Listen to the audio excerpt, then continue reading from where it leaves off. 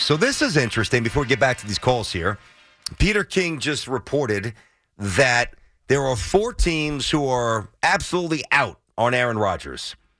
The Panthers, nobody had him connected there. The Texans, nobody had him connected there. No. The Colts, nobody had him connected there. And the Raiders. So according to Peter King, the Raiders and Rodgers absolutely off the table. Yeah, this is interesting because for the longest time we've been speculating that the Raiders were kind of the biggest threat to the Jets. Yes. And now it feels like it's the Packers are going to be the biggest threat to the Jets trading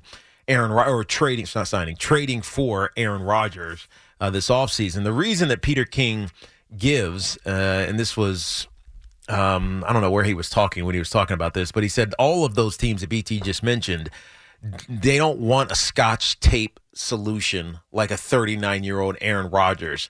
And then he goes on to say, and probably not Derek Carr. Which is interesting either. For the Panthers with Derek Carr. Which is interesting with the Panthers because I don't view Derek Carr as a Scotch tape addition.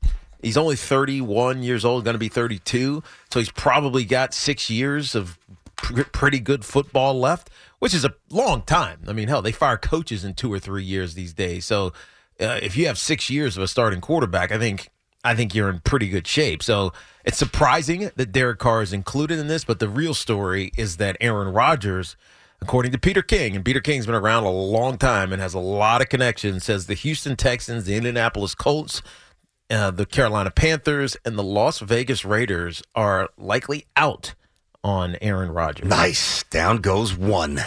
877-337-6666. Tiki and Tierney on the Fan. Except for the most important one, which is the Green Bay Packers. We do need to get some information on that.